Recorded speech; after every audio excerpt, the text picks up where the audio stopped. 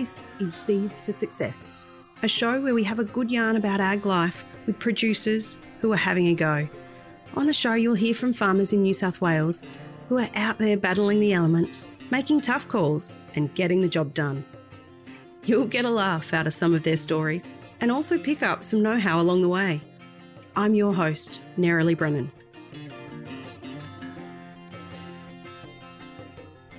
Today, we're chatting with Mick Doolan. Mick and his wife Pip own and manage Walla Walla, a 1,300 hectare mixed farm between Glargambone and Canambour.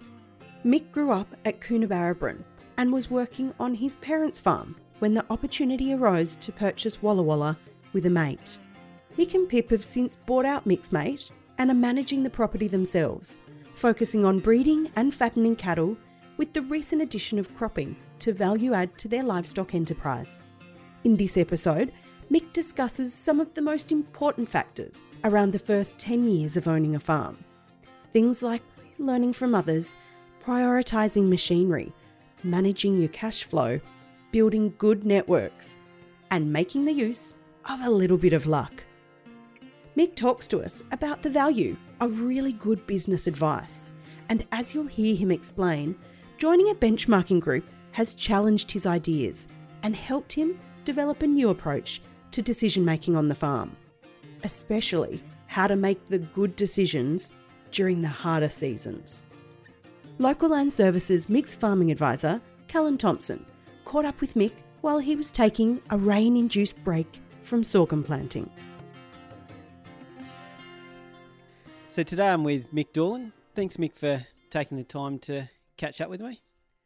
Yeah, no worries, Cal. It's a bit of luck from my point of view that it's started raining, but a bit of a pain for you. Slowed down a bit of sorghum sowing.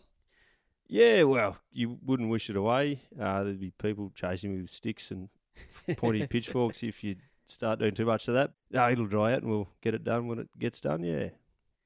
Very good. Mick, can you tell me about Walla Walla? We originally sort of owned it in halves with a good mate of ours, Marcus Nebbing. When we kicked off, I think that was in 2012 or 13, just mainly cattle was what we ran. So we had some breeding cattle, so Angus cows, and then we'd trade them when we had a chance. So we've kept doing that, and then Marcus ended up buying a bit over at Coona, and we stayed here. And since then, we've sort of kept paddling away with our cattle and breeding a few and trading a few. And just the last couple of years, we've just had a crack at putting a few crops in. Very good. And we're in the Glargambone sort of area, you'd call it? Or Yeah, it's halfway. I think we're right on the edge, which doesn't cheer our mailman up because we keep changing the address on him. But it's nearly same into either. So, yeah, Canambour, Glargambone, yeah. Yep. And how many acres? It's 3,200, it is. And most of it's sort of flat open country?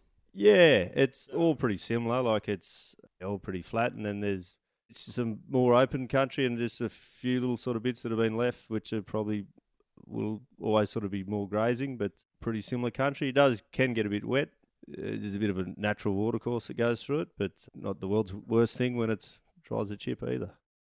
And how many cows are you sort of running? We've had too many and not enough, and at the minute we've got 300 odd cows with calving, and that's not too bad. It's just probably if we're going to crop a couple too many.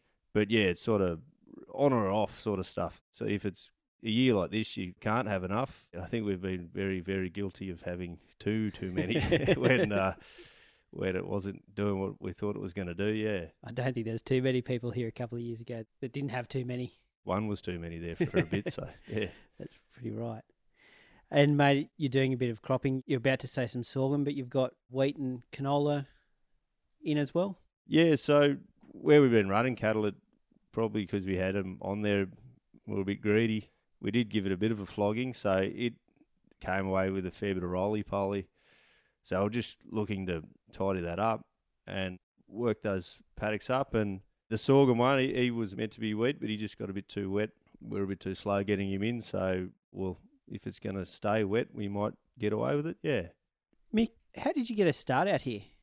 What kicked you off? Well, just through Marcus, who I was talking about there before. They'd done all the groundwork on buying this place, and they're actually going to buy it with another mate of ours who sort of had an idea of doing something else. So Marcus asked if I'd be keen and came out for a drive and thought that'd be pretty interesting. So we sat down and worked out how we could do it and how it would all work. And yeah, worked quite well. So it didn't work too bad either, because we were sort of both working for our parents and we weren't here full time so much. So we could sort of share coming over and checking cattle and doing what needed to be done. And when we were doing the bigger jobs, we'd both come over and try and knock them over. So that seemed to work pretty well to get us started, sort of thing. So that's, yeah, sort of how we got started over here, yeah. It sounds like it's a pretty good option going in with someone else you're both young and you can buy that bigger bit of land and get that scale earlier on. Yeah, like we've just a lot of good luck how it all worked out, but just, yeah, by sheer good luck, that seemed to work, that we had a little bit of scale there that you could, if we were just kicking cattle off, you had enough, say, steers that come off. There's a truckload of steers or what have you. It just allowed you to start from a little bit bigger start. And I guess within that, there'd occasions where there'd be differences in opinion and management style and stuff. How did you sort of manage your way through that? Just, again, probably sheer good luck. But no, I think we're both similar sort of we wanted to do, and it definitely helped that we sort of both came from similar backgrounds, I guess, and doing similar stuff over at home. So, and it was pretty good. We sort of learn a bit from other people too and how the things can happen or different ideas. So I think as long as you sort of had a pretty open mind and stuff like that, it worked pretty good. I wouldn't mind doing that again, that's for sure. And Mick, you're here with your wife, Pip, and 2 kids? That's right, yeah. She works in town, so she's with the LLS as well, and the kids, they're off in there today too, so they're both at preschool there today. And your parents' farm's back at Coonabarabran? Yeah, that's right. So they're just not that far out of town, actually. So we poke back there and help them when we can, and then we also use a bit of their gear and whatnot too. So it's close enough we can still grab a bit of gear or get a hand or lend a hand if need be.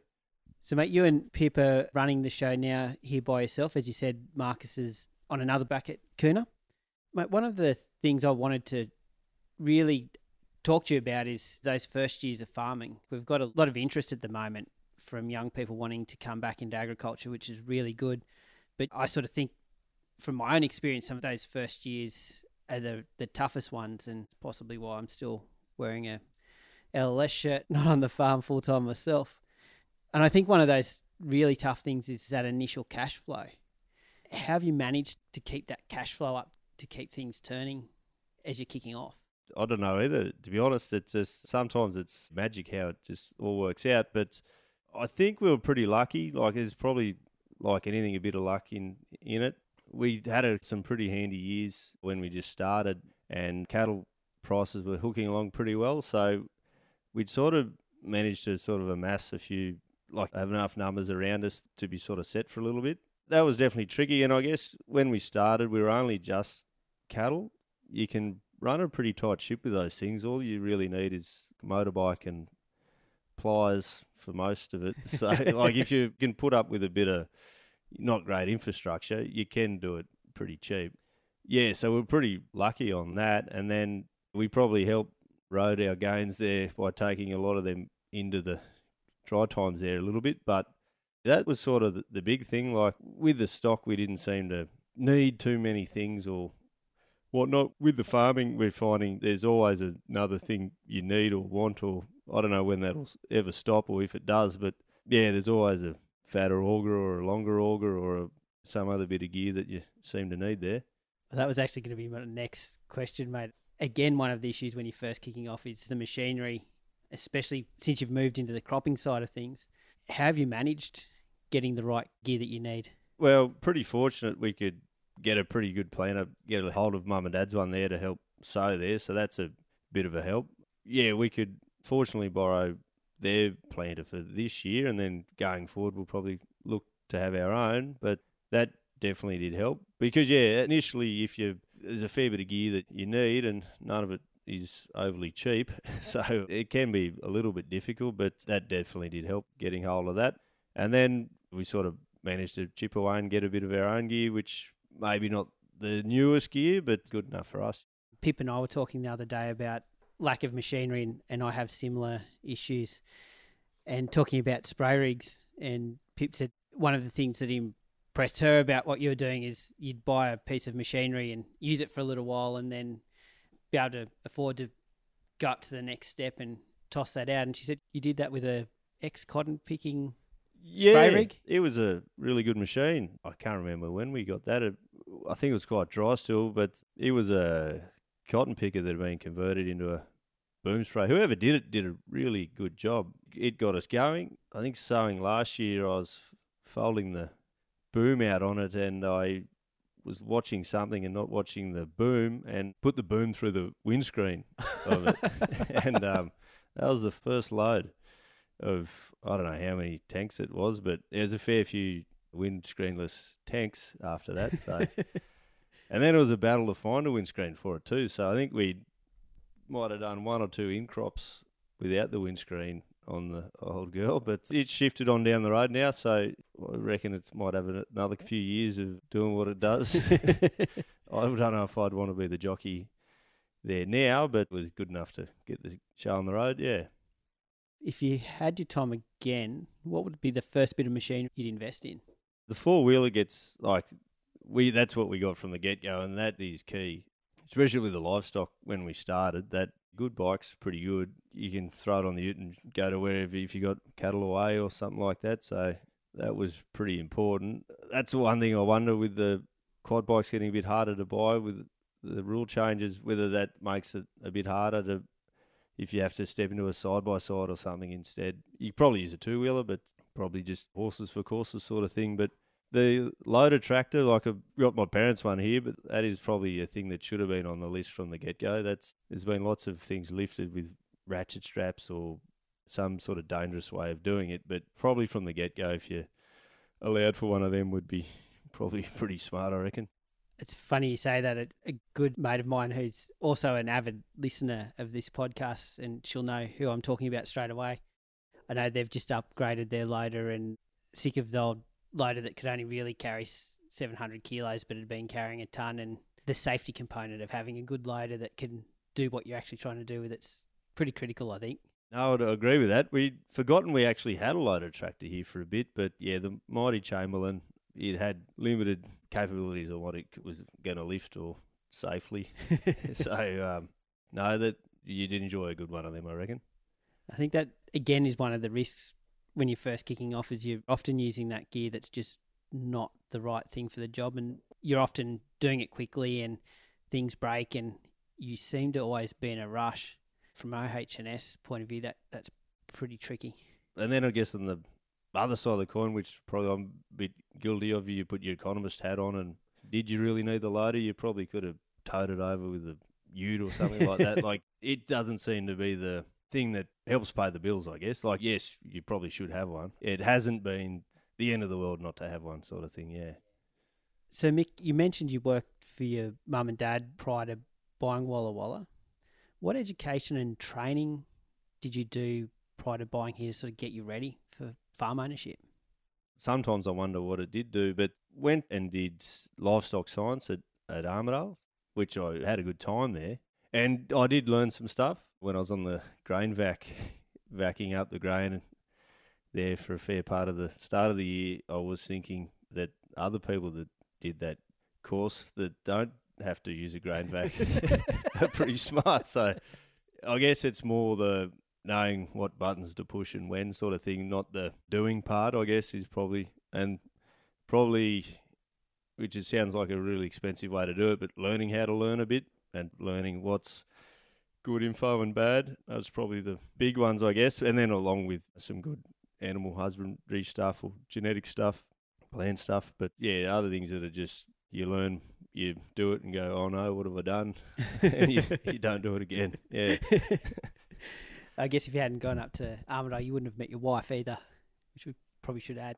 Yeah, I'd be sitting pretty now, wouldn't I? But no, that'd be a crying shame, and we wouldn't have two lovely children. So, no, all the better for it. And you've been involved in a few industry type training events. Like I think you're the New South Wales Cattle Council Rising Champion at one stage. That was an enjoyable week. Sort of learned what goes on policy-wise and how the decisions get made in Canberra, and it was very interesting and learned a lot about it, and probably pretty hectic time for us now, but I'm not sure if they ever calm down, if you'd fit something like that in, it could be enjoyable, yeah. And Mick, Pip mentioned you're in a benchmarking group. Can you tell me a bit about that? Well, we're just interested to see how we're going. You know, you can probably get your blinkers on and think you're doing a good job, or maybe you're not, sort of thing, and it's sort of good to see where you can get a tune-up sort of thing. So we did that through a group, AgriPath. We sort of got a lot out of that. You can sort of break down your businesses into its different enterprises and look at sort of what's paying the bills and, what you can improve. And they punch out some pretty good ratios too, so you can look at, am I sitting on too much gear for what I'm doing, or do we need more stuff? Well, like, where do we sit? That was sort of a really good thing to sort of see where we sit in amongst sort of different operations too. So generally speaking, they're like a lot larger operations. So sort of good to get an idea where you fit and make sure that, you're not paddling away in the corner thinking, why aren't we doing any good, when if there's something you could be doing different, I guess, yeah. The producers that sign into those benchmarking groups are generally your industry leaders. So I guess you're comparing yourself with some of the better operators. Well, I hope so. We'd be keen to do some following more than leading. But it was good to sort of, see what they're doing, and especially looking at like a dry year and how they can handle that. And then when, say, 2020, when it turns back on, how they can kick it back into gear and sort of what they prioritise. So what were they trying to put their effort into to see some return? I know you've got a good network of mates who are in similar sort of circumstances to you. How do you use those networks and, I guess, mentors and influences to sort of help guide you along? Pretty impressive, I guess, through a bit of uni and other things. But it's pretty impressive when you can sort of get on the phone and you can talk to a grain trader that you might have gone to school or uni with, and an agent with similar sort of thing, and it can sort of be pretty helpful. You can sort of get a finger on the pulse of what's going on, or even some slimy chemical reps. You can even get understand what they're up to if they're not rubbing their greedy little hands together or going on corporate events. But no, it's really good. You can understand what's happening in their game, and that sort of helps you do what you're doing, or can help you. They might know someone with a good thing. Like, we had a few things that we knew someone that could help us, or cattle went somewhere because based on, I think, is not what you know, it's who you know sometimes. And if you're prepared to ask the right questions, you'll probably get the right answers, yeah. I think it's important to have those sort of networks, but also, and especially for young producers, it's important to have really good professionals in your team, like people like your bank manager, accountant, agros and agents. How do you go about picking a good one, do you reckon? Again, probably just good luck there that we've seen. My parents had a pretty good one, and she's sort of moved banks and they followed her there. So we actually use the same one as them, and it's quite good because she's got a pretty good understanding of, where we've come from and what we're trying to do, and she's got a genuine interest that we go well. And then, similarly with accountant, we sort of followed lady. She was with one firm and moved to another, and because she sort of had a good understanding of what we're up to, that sort of seemed to be the thing. If we, just by good luck, if you get someone good, you try and follow them. We haven't had too many, so it's probably not like we've speared too many. But just by good luck, if we get someone that we appreciate, we'll try and stick with them, yeah. So you've sort of worked with people that your parents have already had a good relationship and do a good job, but then make sure that they have a good understanding of your business and understand your goals and are happy to work with that? Yeah, pretty much, yeah. And I guess you don't really need an agronomist, given that that's Pip's background. Well, true. She would argue that we'd probably need 5 agronomists circling us with sticks, because sometimes the best advice falls on deaf ears here, and if 2 litres of Roundup doesn't kill it, I don't know what will. It's not the right answer for a good agronomist, as it turns out, yeah. I don't know, mate. I've spent a fair few of my professional years as an agronomist, and when you get onto the farm, you realise that sometimes that advice you were giving was actually a real pain in the ass and probably not that achievable. Well, yeah, it's probably slings and roundabouts, I guess. You got a penny pinching farmer there's some good sheep feed in that. I won't spray that just yet. And then when it's 3 foot tall and that rate didn't kill it, because when you looked at it, it was only little. Yes, there's probably two sides of the coin, I guess. That definitely does happen. So Mick, when you're looking at your business and trying to work out where to invest capital and where to invest money back into your business, how do you do that? I'm sure there's better ways to do it, but pretty well we just make sure if for the grazing side, is there enough mouths there to take advantage of what it is, and are we putting the best thing on there? So I guess we're just trying to very roughly work out what's going to give us a best return, I guess. So I guess, and then which one thing I'm not very good at is trying to work a little bit of risk in there too. So as much as I like to put it all on red type thing, yeah, the dice was getting really, really hot there. Well, it was dry. Just sort of weighing all that up, I guess. What is good, but what give you good caning if it doesn't come off either. So that's probably what, like the breeding cattle, like right now they're good, but generally speaking, they're just ticking along, and we're next year's money's walking around now. So that's pretty comforting to know, and that might give us a bit of confidence to have a crack on something else. That's if we step into some trade cows or what have you, if we do have to take our medicine, we know we're not going to have to do anything drastic, I guess. And similarly with the cropping, like we just making sure if we're going to do it, we're going to have a bit of a budget there and make sure that we can not grow half the crop and then get stuck wanting more inputs or what have you. And I guess it's on. So if it's a year like this, it's sort of the year to have a crack and get out the home run bat. But yeah, as I found out, you cannot hold that bat all the time. Yeah. That must go away, otherwise someone picks up the bat and starts beating you with it. But I think most young farmers are buying properties, the property they can afford, and often that house and the infrastructure on the farm is at the best dated. But often on the other side of things, you've got young families and you want to have a house that's comfortable. You want to have a nice garden and stuff around it. I'm actually going through this at the same time with my wife and family. How did you make it happen? Just a very bit of good luck. Like the house we're in now, I don't think Pip would be around if we shoveled her in here with how it was. She was pretty run down. But yeah, Pip's done a really good job. Just sort of got a bit of a garden and lawn going and stuff there now. But where we are now, we sort of gave it a bit of a renovation. So I was lucky enough I had a Estonian fella.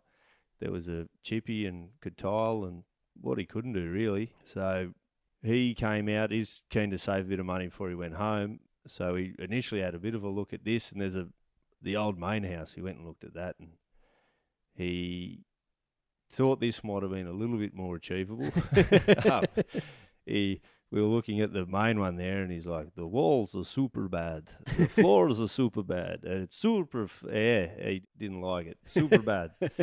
So we came here, and I don't know what I initially thought we were going to do, but I didn't think it was as much as this because I haven't done a lot of building, I guess. But he was pretty keen. He said, yeah, we'll rip all the fibro out and insulate it and gyprock it. And yeah, I'm glad we did.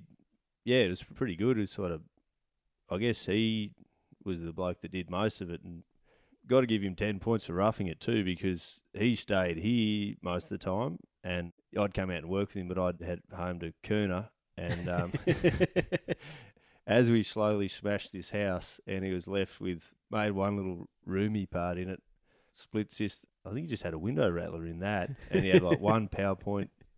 The shower was out on the veranda, which he could move from the shower and straight to the oven. That was right beside him. So he was a real pioneer there, poor old Paul. But he loved it. He didn't seem to mind at all and knocked it over, and pretty happy with how it turned out, yeah. So finding a backpacker with a trade's a real good option. There's probably some plenty good tradesmen, but I don't know of one that couldn't make live like that without holding a gun at them. He loved it though. He thought it was great. He was a bit of a champ, the fellow we had, but just sheer good luck that we got someone like that. So Mick, I guess one question I wanted to ask, what will your and Pip's business look like in 10 years, do you reckon?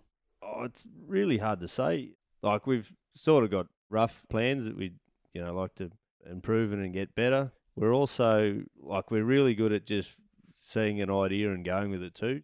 it's sort of hard, if there's an opportunity jumping on that, it's sort of hard to picture what that is. But so it's hard to say.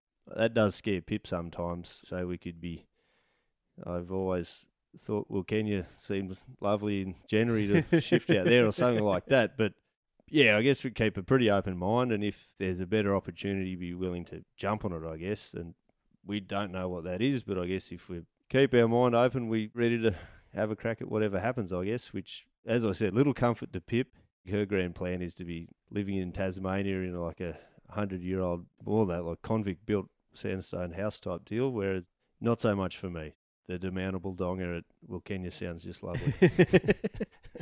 One thing you've spoken a lot about through this interview is times where you've had good luck, but just from the outside looking in, because I've known you since we were little kids, and Pip was actually my trainee agronomist when we were working together. So watching from the outside, I know you say that you've had good luck, but often I think it's been the willingness to take that sort of risk and run with it and make use of that opportunity that's come up. If I was to look from the outside in, I'd say that's been a real strong point of the way you and Pip do things. Yeah, well, it's a nice thing to say, yeah. Think if there's, if an opportunity is there, you may as well have a bit of a dig, I guess. Especially, in this caper, that's sort of, you got to keep trying to improve or whatnot. So that plus, if you just keep turning up, good gamblers and bad gamblers, they do the same thing. They just keep gambling. But you only lose if you stop gambling, I guess. So if you just keep turning up, it's assured.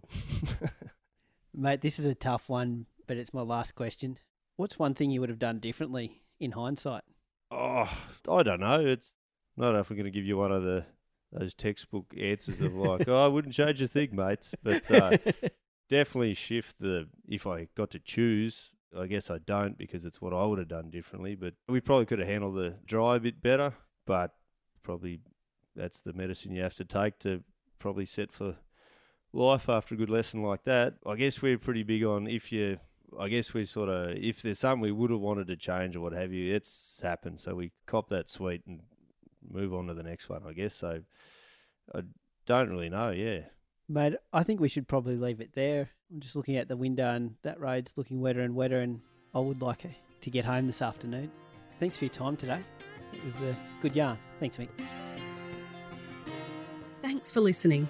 This podcast was brought to you by Central West Local Land Services. Local Land Services delivers advice and support to farmers, landholders and the community across New South Wales. To learn more, you can find us online by searching for Central West Local Land Services. If you'd like more information about the topics we discussed today, as well as links to relevant articles, fact sheets, events and other helpful resources, we've added those into the show notes for this episode. You can find them by tapping or swiping over the cover art in your podcast player now. Hey, and while you're there, please leave us a 5-star review. It really helps other farmers find the show. I'm your host, Nerily Brennan, and I'll chat to you next time.